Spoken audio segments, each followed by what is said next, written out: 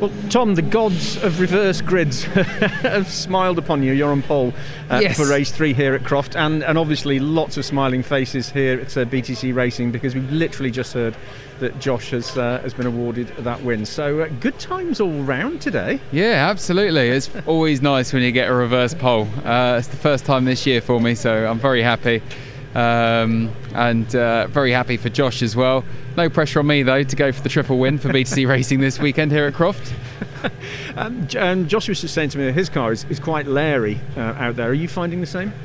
Mine's leery in different places. We've got very different car setups at the moment, but the weather is changing, so who knows what's going to happen in the last one.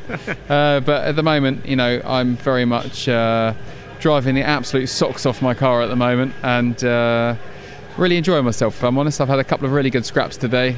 Fundamentally, I haven't quite had the pace that Josh has had today. I'll be honest about that. I haven't quite had that, which makes it a little bit harder. I've had good races with Tom Ingram and Dan Camish and Ash Sutton, and holding off Oliphant at the end there, but I've had some good scraps, some good drivers today, and sadly I couldn't stay ahead of many of them. But I've had 2 top 10s, which is great. Absolutely. And in a race like this with the reverse grid, where you know you have the speed, but maybe that you've just got those little bits where you need to concentrate a bit more, does this mean that your racecraft as a defensive driver is going to be more important potentially?